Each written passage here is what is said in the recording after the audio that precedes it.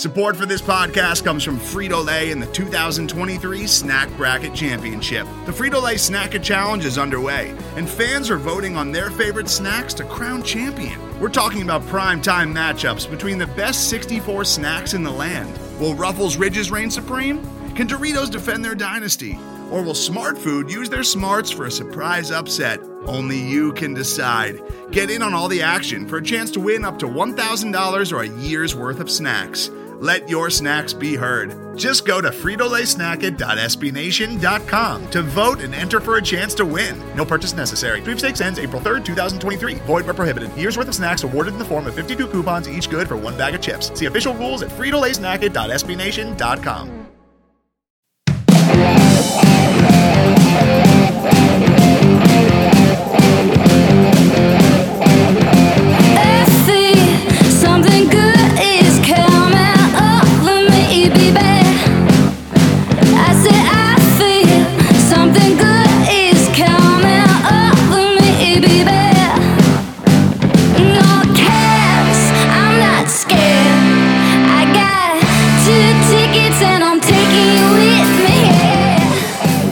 Welcome to the Cannon Cast, a weekly podcast from the Cannon, SB Nation's blog about the Columbus Blue Jackets. I am William Chase, your host, joined today by Eric Seeds. What's going on, Seeds?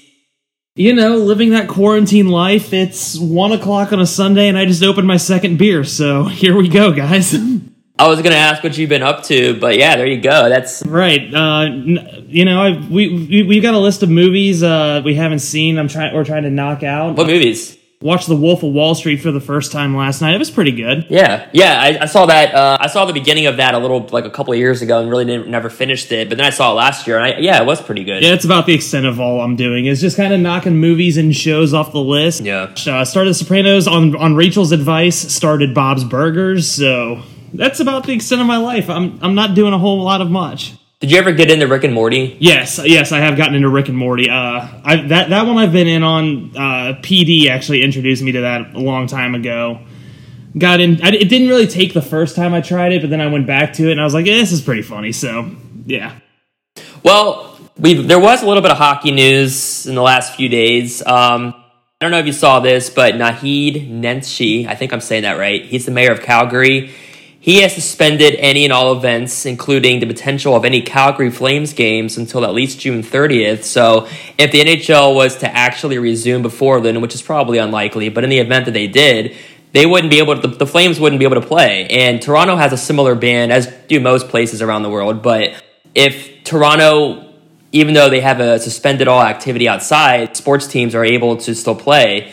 So I just was wondering what your thoughts were on the potential of, could there be more teams maybe that say, or I should say cities, that would prohibit teams from playing even if the NHL was actually able to resume play? I'm pretty much on the record as saying I think the season is over. Just at this point, the priority should be, one, obviously keep everyone safe and healthy, and two, try to not affect next season as much as possible, which the longer they delay canceling the year kind of leads to more of a disruption of next season.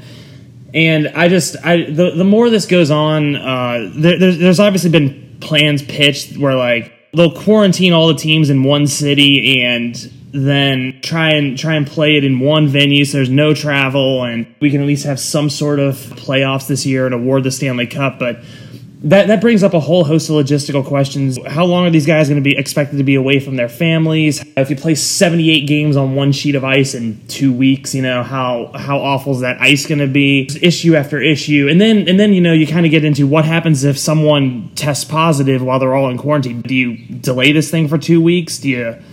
There's just a whole host of logistical issues that the NHL just needs to. I recognize the almighty dollar rules all, and these guys are trying to save as much money as they can and bring in as much hockey-related revenue as they can. But at this point, I don't really see any way that the season goes on. I just shelter-in-place orders through most of April in most of the country. Here in Ohio, we're shelter-in-place through.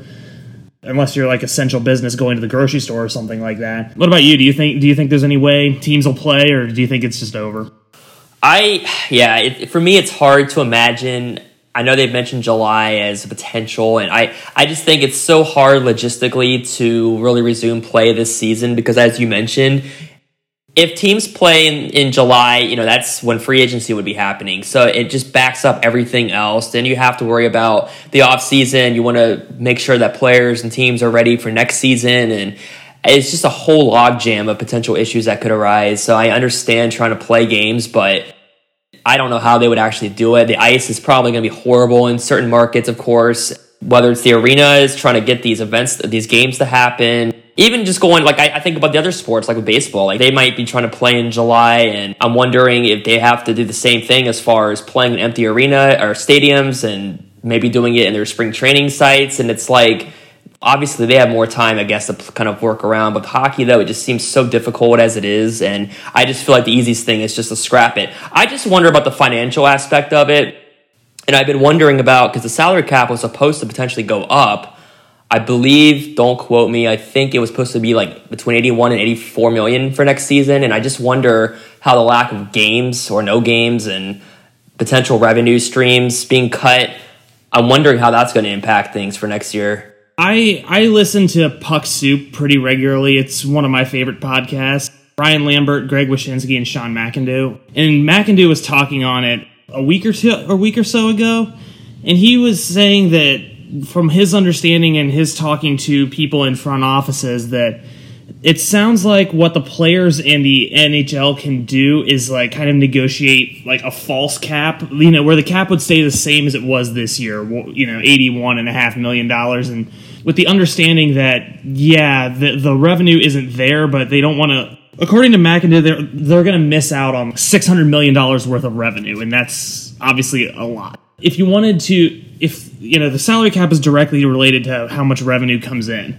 But if they went with this calculator, the cap would go down by $10 to $15 million next year. And obviously that just blows up everyone's roster. And no team, no player wants to go through that. You're going to have guys getting waived, bought out, no contracts getting signed, really mess up the way that hockey is basically run. So from my understanding of what McIndoe thinks is going to happen is that the players and owners will just operate next season under the same salary cap, and with the understanding that it's going to take a few years for revenue to bounce back, as fans are still wary probably of going to games or being in large crowds, and the players will likely have to pay more into escrow to make up that revenue, which means part of their check is just going right back to the owner. I don't really know what's going to happen. That sounds plausible, but that sounds like a way to kind of keep hockey as normal as possible, but the players are going to feel a bit of a pinch. The owners are obviously going to feel a pinch, and there's absolutely no way the salary cap's going up next year, not with them missing out on so much revenue. I guess the only similar financial aspect of this is when they had the lockouts and teams weren't obviously playing, and how they were able to kind of survive. So, from a financial perspective, but that kind of, I was also curious. So, in the event, now we both don't really think this is going to happen anyway, but in the event that there is a resumption of the season or the playoffs this summer, how would you think the lack of any kind of real playing time, you would think it's going to erode the players, just whether they're going to be rusty, how it's going to affect teams? I mean, we've seen teams when they have the playoffs, they might have a week off in between series, like Columbus did last year when they, swept Tampa and got ready for Boston, and they had about a week off, and they were playing scrimmages, trying to keep loose and keep their legs going, but very rusty hockey, to say the least. If you have teams who are literally off for 2-3 months, you really can't skate unless they can get into a ring. Have you thought about the consequences of what teams might look like if they actually could play this summer in the playoffs? Honestly, I haven't really thought about it because, like I said, I just don't think there's going to be any more hockey. But you would obviously have to have some sort of training camp before these guys came back. Guys' legs back under them. Guys' timing back, because otherwise you're going to see a lot of missed passes, a lot of poorly conditioned guys. And it's not like they're all sitting around eating, Cheetos and Cheez-Its like we are on our, watching Netflix. But they can't all, there's no way these guys are getting out and skating or doing it's just not possible to be out and doing everything you need to do to stay in shape to be a professional athlete while you're self-quarantined in your house. You can only ride the bike so many times, or running laps around backyard, you have to do something like 1,000 laps to even make a difference. You're going to see a lot of poorly conditioned guys, at least by the standards that we're used to watching. I'm not saying that they're poorly conditioned compared to like me, because I'm poorly conditioned, but it's just, I don't know what kind of game we'd see. It'd be really choppy. We don't know what, guys' timing would be off. We don't know. I don't know. It might just be like the team with the best goaltender wins, or the guy with the best reflexes wins, because that's what we'd have. So I'd like our chances with Elvis in the net, I guess, but we'll see. Yeah, I know. It's like if they were actually able to play, this could be the time Columbus really if they're able to get some kind of advantage, I guess, just having all their players back from injury would help. It seems like I don't know. I'm almost just like, just end it, get ready for next year. Don't mess up two seasons when you can get away with having just one screwed up. Yeah, just get ready for next season. I mean, it's unfortunate. You never want to not have games, but yeah, don't mess up next season. Or at this point, it's been such a delay. The logistics are a nightmare, and obviously, we still don't know when we're going to come out of this. Cities like New York and New Orleans, they're saying, will hit their peak death rate in a week. But that still means cities or states like Illinois and Ohio and Florida obviously haven't even seen their peaks yet, and we don't know when that's going to happen, when this is going to tail off. We haven't seen if the hospitals are going to get overwhelmed yet. We just don't know. It's so hard to predict that I find, I obviously I don't want them to cancel the season. I'm not saying, I don't want hockey, because I am literally dying without sports over here. I watched two old football games on YouTube yesterday, including one that I did a virtual watch party with my buddy Jeremy up in Lansing for 3 hours yesterday afternoon, because I miss sports so much and it is killing me inside.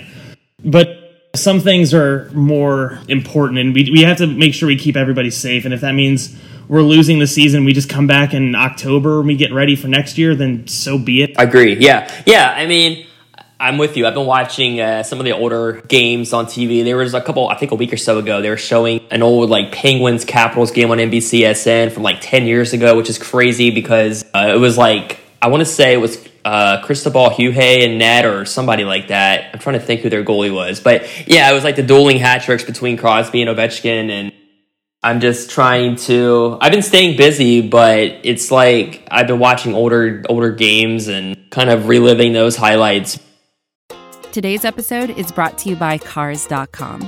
With over 2 million vehicles and 50,000 more added every day, Cars.com will match you with the perfect car for you, your budget, your life, your style. And if you're ready to say goodbye to your current car, Cars.com will get you an instant offer to cash it in. Just start by entering your license plate and get matched with a local dealer who will write you the check. So whether you're looking to buy or sell, just go to Cars.com. It's magical.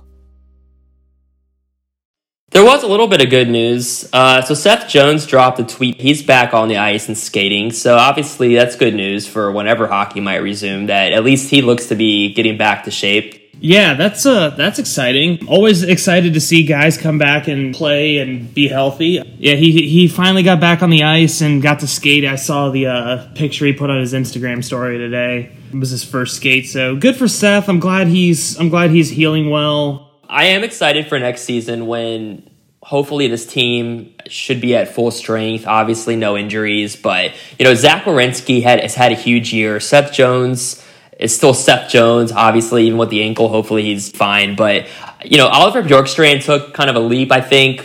We saw it last year towards the end of the season, but he's had a huge scoring type of a year. We'll see what happens with guys like Josh Anderson and his contract negotiations, but I'm curious just to see how it all plays out. This team probably they played above themselves when you consider all the injuries. So I'm curious to see however this offseason plays out, and hopefully players are continue to take that step forward that we saw, especially guys like Bjorkstrand. And then you hope a guy like Atkinson, who obviously has struggled with injuries, and when he was on the ice, scoring has been an issue for the team across the board. Hopefully you see what you expect out of guys like that. I am excited for next year. One thing I'm looking forward, I wouldn't say I'm looking forward to, but I'm going to be really interested to see what happens this summer. I guess on two fronts is one, PLD's extension negotiations, because he's a restricted free agent this summer, and he's obviously the number one center on this team, the best center on this team, and we'll see where that goes. And then I'm really excited to see, I'm not really excited, but I guess I'm interested to see what happens if they move Josh Anderson or package him with a defenseman for maybe a top 6 forward or something. Obviously, there were lots of rumors this year with Anderson, so I'm just really interested to see how the team is constructed and how we go into next year. Obviously, Liam Foudy will be here next year, thankfully. That'll be a huge addition. He impressed me during his audition. You'll get Texier back. I was going to say, yeah, he impressed me during his audition here, so I'm excited to see what the team looks like next year if we do end up just going right into next year and this is the end of the hockey season. Again, I hope it's not. I hope we can get back to some sense of normalcy soon, and because we all miss sports. We all, I miss sports. I miss talking about it. I miss the camaraderie. I miss seeing all my friends at Jackets games and going to the bars before and after games. I miss the continued engagement. We obviously need to keep everybody safe, but man, I never thought I'd miss all of it as much as I do. Like this was supposed to be Final Four weekend, Will. I know. I was thinking about that today. Like the Final Four would have been last night. The national title game would have been tomorrow. Like, man, obviously, I'm not saying we're used to this, but obviously after nearly a month of this, it's kind of like we're used to what's been happening, I guess. But it's a weird reality. I'm going to the grocery store and seeing people in masks more than ever, which obviously I get. Man, this is really happening. Like, this is our reality right now. I will look forward to the day where we can go to a sporting event, not have to worry about anything as far as a pandemic or, being able to get back to our lives again. What the NHL and everybody else is doing obviously is, for the greater good, but hopefully we do get back to a set of normalcy pretty soon. I hope so. I hope everybody stays safe and we can stay home as much as you can. Be safe if you have to go out in public, and wear gloves, wear your mask, hand sanitize yourself, and we can all get through this. The more we all stay home, the sooner we'll all get back to arguing on Twitter about PDO. Definitely.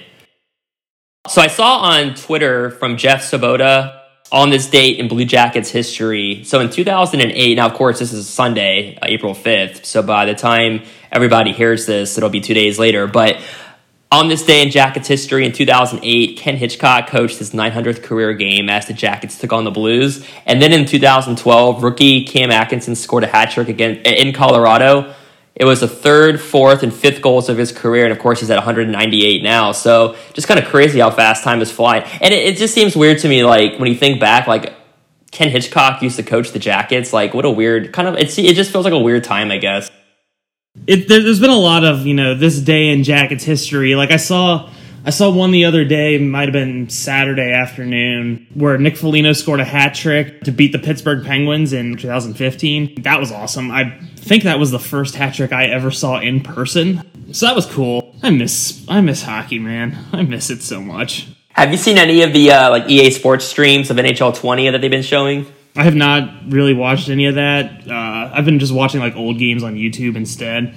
But what I am very much, first of all, I guess two things. One thing about NHL 20, I'm still trying to get Vox to let me expense NHL 20 so I can have something to do during quarantine here, but that would be cool. Thus far it hasn't worked out, so Vox, if you hear this, let me expense NHL 20. The other thing is, I'm really looking forward to, speaking of just older games, I'm really looking forward to this week, Wednesday, Thursday, Friday, Saturday, Fox Sports Ohio and the Fox Sports Go app are airing the sweep of the Tampa Bay Lightning. In case you guys want to know what I'll be doing every night this week, I'm going to be watching the Jackets win their first ever playoff series again. I might need to go on YouTube and watch that. Since I'm in Virginia, I won't be able to watch it on the channel, but I might go on YouTube and just relive that a little bit. Man, I just remember watching Game 1. I went into that series, so my projection for last season and on the Cannon was I had Tampa Bay playing Winnipeg in the finals. I think I picked Winnipeg. I can't remember, but either way, going into that series, I was like, well, of course Columbus has no shot. They'll be lucky if they make it a 6-game series. And I'm laughing and just utterly annoyed by their first period when they go down 3-0 and they're just dead, deer in the headlights. And then they make it 3-2. I I was watching at one place, and then I went home to kind of keep up, but I was like, I'm not even going to watch the rest of this. But I was keeping up on the score, and then they make it 3-2, and I'm like, wait, they better finish this if they're going to get this close. And then I had to go back to it, and obviously when they pulled off game one, I was like, did that just happen? Like, what happened there? I mean, like, what happened in between periods is what I would like to know. I'd love to be a fly on the wall. I would pay a lot of money to hear Torts' first intermission speech because, like you said, I remember when we did the staff predictions, everyone was predicting the Jackets lose in 6 games or 7 games. I picked the Jackets to lose in 5 because I thought just Tampa was one of the best regular season teams in NHL history. It might be, year. Yeah. And I was like, there's no way the Jackets can, like, after what we saw in March and post trade deadline, we didn't think this team could hang with Tampa, and then they just went out and punched them right in the face, and Tampa had no answer other than to get Nikita Kucherov suspended for Game 3. That was a lot of fun. I'm really looking forward to it. For those of you listening or interested, I've got to do a retro diary of watching Game 1. So Game 1 airs Wednesday night. That article will be coming Thursday morning, just kind of reliving Game 1 and what it was like to stage that massive comeback. Because, yeah, at first intermission, I thought that team was dead in the water, and I was like, we're going to lose every game in this series 10-0. Yeah, I mean, there was no reason to think that this team was going to somehow pull off some sort of upset, which, of course, we saw. Well, that's just about going to do it for this week. Seeds, did you have a final thought you wanted to share? Like I said, this was supposed to be Final Four weekend. For those of you who know me, this was supposed to be the dream season for the Dayton Flyers. They were supposed to be in Atlanta with a chance to win their first national title. Obviously, that's never going to happen. Dayton's lost 2 seniors, and their best player, Obi Toppin, has declared for the draft and signed with an agent, so he won't be coming back. It's going to hurt for legitimately ever that Dayton didn't get the chance to fulfill all the promise that they had this season, but I'm thankful again for all the memories I'll have. And I just want to say again, congratulations to Obi Toppin and Coach Anthony Grant. Both of them won multiple awards this week, and they finally capped it off on Thursday and Friday by winning the Naismith Awards for Coach of the Year and Player of the Year. So Dayton has the first team All-American in school history, their first Player of the Year in school history, and the first National Coach of the Year in school history this year. So really cool. Looking forward to going back to Dayton next season when Dayton rightfully retires Obi Toppin's jersey and no one ever wears the number 1 again. I miss sports. I miss the Dayton Flyers, but we'll all get through this together. Stay safe, and we'll all see each other again soon. So for my final thought, I was reading the book The Power of Habit, and they were talking about Michael Phelps during his Olympic run in which he was winning the gold medal, setting the world records, and they were talking about basically he gets got the little victories in which, he went about his routine. Everything that he prepared for went according to plan. He even prepared for the unexpected, and that came to help him in a race in which his goggles were leaking and he couldn't see, and he visualized what he needed to do, and he still set the world record and got the gold medal.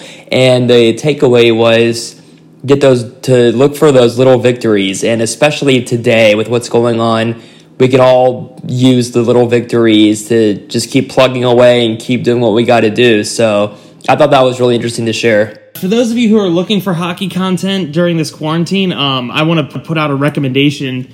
Obviously, I've been speaking a lot about Sean McIndoe on this podcast. I finished his book, Down Goes Brown, History of the NHL. The world's greatest sport, the world's most ridiculous league. It's a pretty easy read. It's like 300 pages. It's available on Amazon. We don't have like a link to plug it or anything, but I highly recommend it for anyone who's missing hockey or anyone who really likes Down Goes Brown's writing style. It's really easy. He tells the history of the NHL from when the original 6 was actually 7 teams for a couple of years. And he ends every chapter with a ludicrous anecdote about how just incredibly nuts this stupid sport is, including the time Oilers tough guy Dave Semenko fought Muhammad Ali for 3 rounds because that's a thing that happened in the 1980s. So yeah, I would. If for those of you missing hockey like I am, I would highly recommend the Down Goes Brown History of the NHL. It was a lot of fun to read. I gotta check that out. Yeah, it was pretty wild. There's all kinds of great stories in there, like the time the Blues just straight up made up a guy in the draft and drafted him, and no one figured it out until training camp the next year. It's really entertaining. So those of you missing hockey, I highly recommend it. So take care of yourselves and one another. Stay home as much as you can, and salute to those of you who are in essential businesses, and salute to those of you who are in the service industry. We're thinking of you always, and we'll all get together at the bar soon when this is over, because we're all going to need it. That's going to do it for us this week. Our theme music is the song Green Eyes by Angela Perley and the Howlin' Moons off of their album Homemade Vision. Angela's newest album is called 430, and you should definitely go check it out. She's also on tour right now, so go check her out at angelaperley.com, and you should also check out Angela Perley on Twitter, Facebook, Instagram, and YouTube for videos and live stream concerts from her home during this stay-at-home period. Rate us and leave us a review on iTunes, and as always, we welcome your comments and questions. You can tweet at us at CBJCannon and comment on jackascannon.com. From all of us at The Cannon, thank you for listening, and we will see you next week.